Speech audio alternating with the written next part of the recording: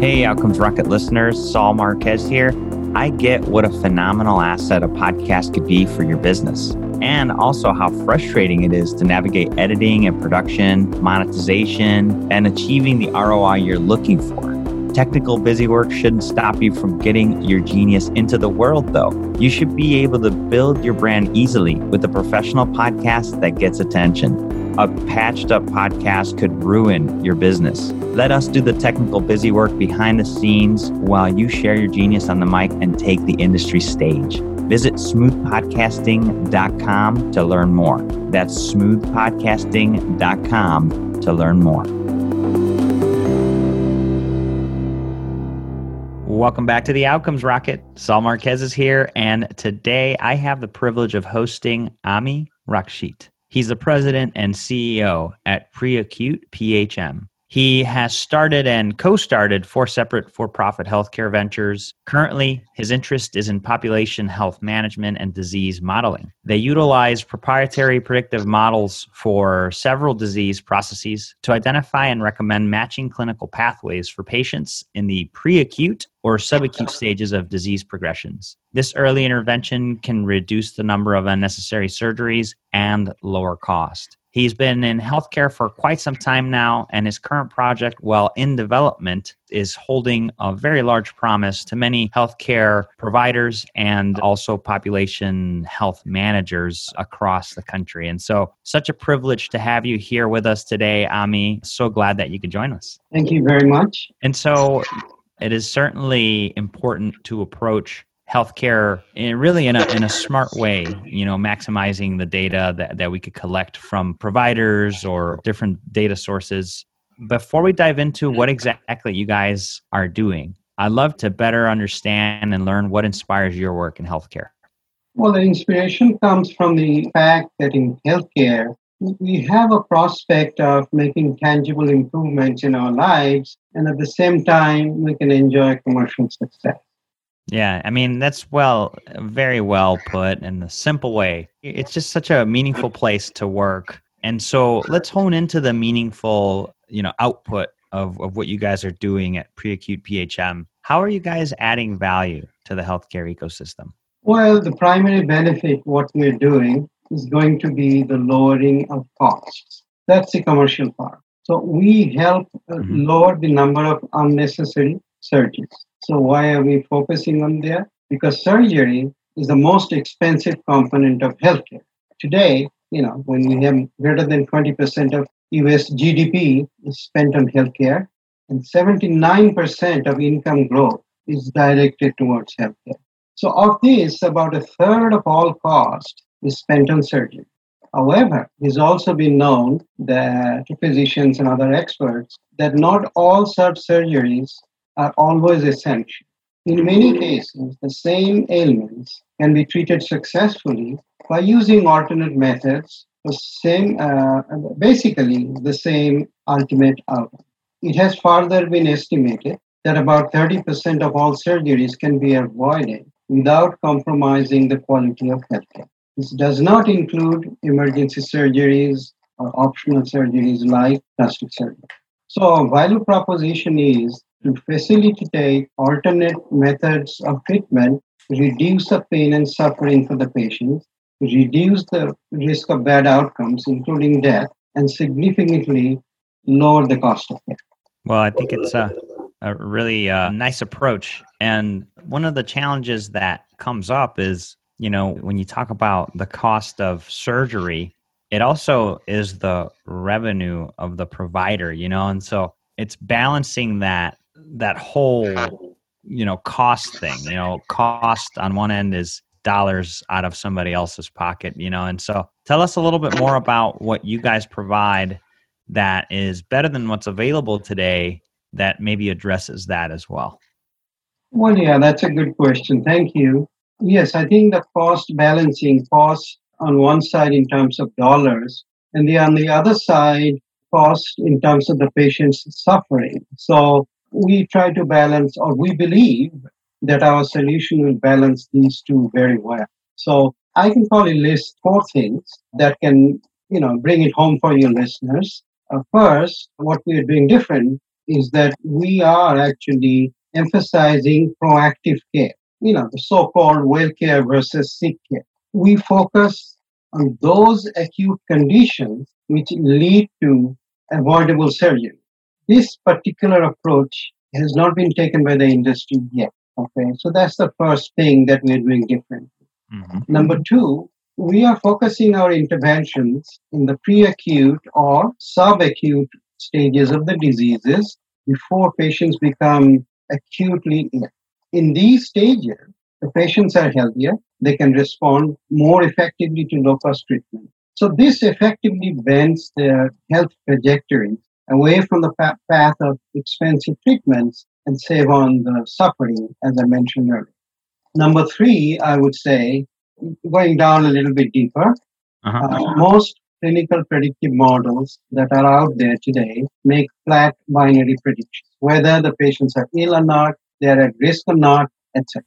So we've done our model in a way to accurately place patients into one of 7 increasing levels of pre-acute acuity. So this provides more granularity to the care process. And number 4, most data analytic companies tend only predict the acuity of a patient's conditions, but they leave the selection of treatments to the physicians and or the caregivers. So we, in addition to more accurately identifying patients' levels of acuity, we are able to recommend paired and clinically validated new treatment pathways, or you can call it intervention protocols for physicians to consider. Very nice. Very nice. And it's basically, you're working in the pre-acute space, making sure you help people stay well and preventing them from ever going down that degeneration cascade. And so you really have a proactive approach. Are you working mainly to tackle these issues with payers, like insurance companies or employers that are vested in their employees' health that also own the cost of their employees' health? Yes, absolutely. Obviously, this can be, attractive to a number of players. Certainly, payers, ultimately they pay for it. But if you look at today's ACOs, and I'm sure your listeners know what ACOs are.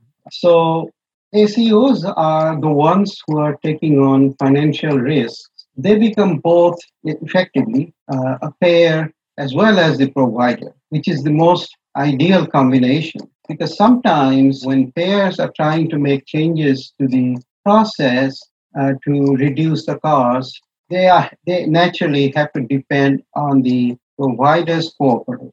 So without provider's cooperation, where the rubber meets the road, none of these suggested improvements on healthcare can be effective. So I think that an organization like an ACO is probably our most ideal partner in implementing these changes. Employers who also pay for the cost would be very quite beneficial. Got it. No, very good. Thank you so much. And so as you explore the idea and the approach, what would you say is the key thing that you do to improve outcomes or make business better? Well, primarily, we would be looking to improve by reducing the number of surgeries. There are about, we take an 80-20% approach, the classical management approach towards addressing any issue. So surgeries having costed about a third, there are about between 20 and 30 very common surgical areas that cause about 80% of all the expenses.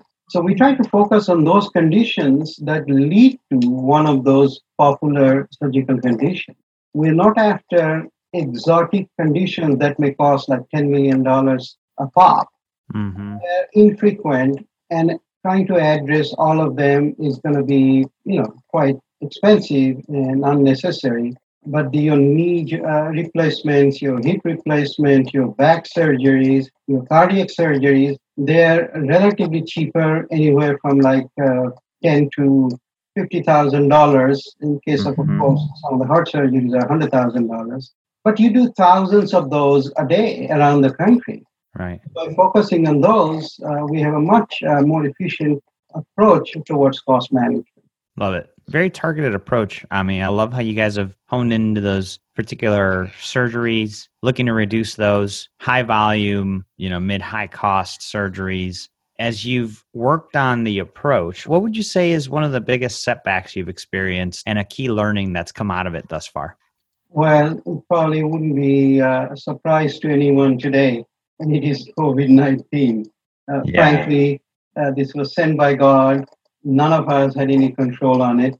And this has really set us back significantly. We've been under clinical trial, but, we've been set back, let's say. So there isn't much to learn from this experience, just survive, I guess. Yeah.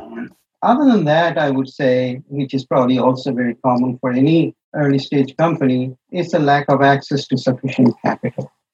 Yeah. And so it's a problem that, is very common. And hey, the unfortunate thing with COVID, especially around surgical procedures, right? I mean, those came to a complete standstill. Now it seems like things are cranking back up again. And so I'm hopeful, Ami, that as we get back into things, that your project gains some steam and catches up. Yes, I sincerely hope so. And it will. The vaccine's coming up. So, we'll be, well and good in before you know it. Probably 6 months, I don't know, 6 months, a year, it'll be over. But the old problems will still be there. Totally agree. What are you most excited about? Well, there is a clinical, obviously the biggest benefit or biggest excitement would be that we can help patients really avoid unnecessary trauma that comes out of a surgery. Okay, that's probably the most exciting thing. But, at a lower level, we are very excited about the success of predictive modeling. We've been doing predictive modeling for quite a while now, probably more than 20 years in one fashion or the other.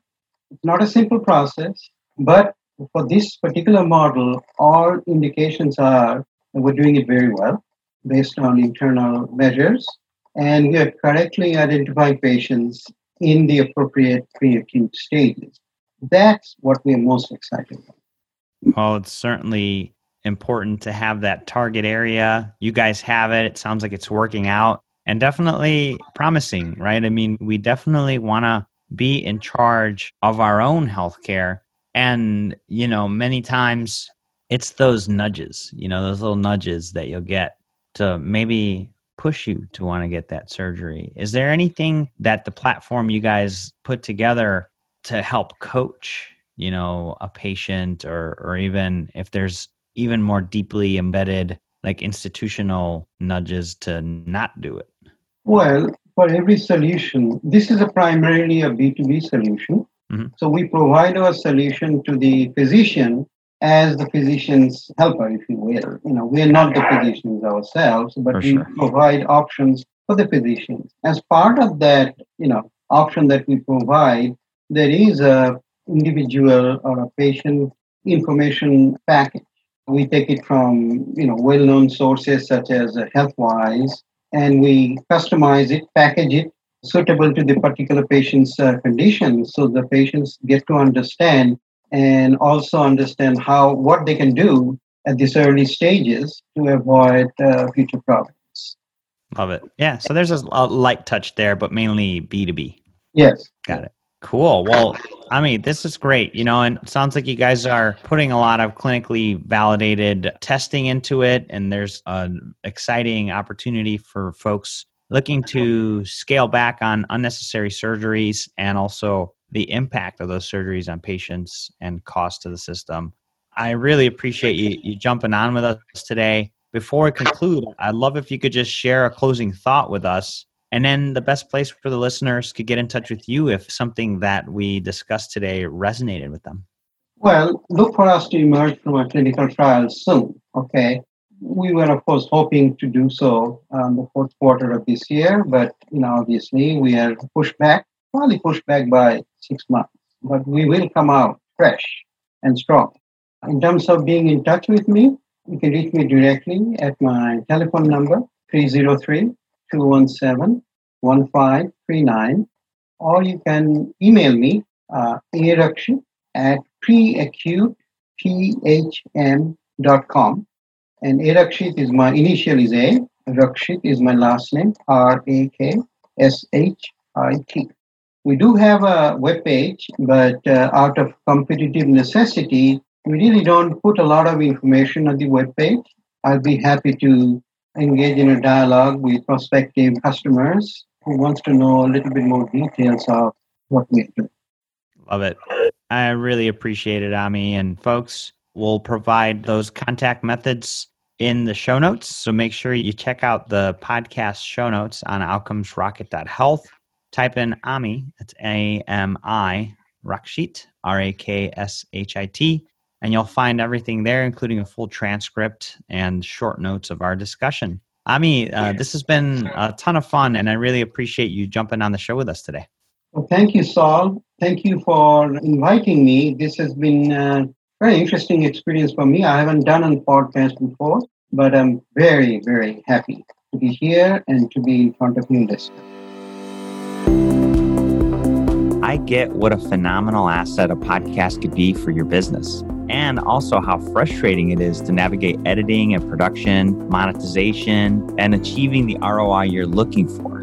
Technical busy work shouldn't stop you from getting your genius into the world, though. You should be able to build your brand easily with a professional podcast that gets attention. A patched up podcast could ruin your business. Let us do the technical busy work behind the scenes while you share your genius on the mic and take the industry stage. Visit smoothpodcasting.com to learn more. That's smoothpodcasting.com to learn more.